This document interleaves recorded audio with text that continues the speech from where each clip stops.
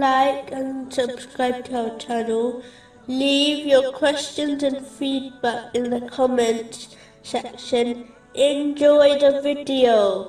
In a piece of advice found in Imam Bukhari's Adab al-Mufrad, number 415, the second rightly guided Khalifa of Islam, Omar bin Khattab, may Allah be pleased with him, advised his children not to spend the whole day together, as he feared an argument would occur, which would cause divisions between them.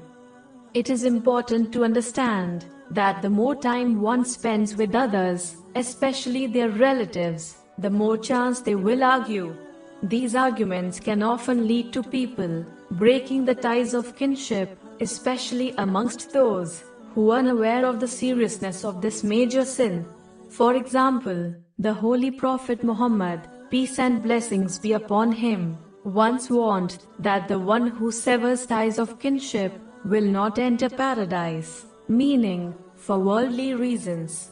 This is confirmed in a narration found in Jami R. Tirmizi, number 1909. The less time people spend together, the less they will argue, as it becomes easier to tolerate someone's behavior when one meets them once in a while. Unfortunately, many Muslims, especially Asians, have adopted the exact opposite attitude given in this advice. They purposely spend the day together in one home, spending the day, in most cases, committing sins, such as gossiping and backbiting. This does not mean one should not visit their relatives, as this is a duty on all Muslims, but it is important to understand that there is a huge difference between spending most of one's time with others unnecessarily and visiting each other once in a while.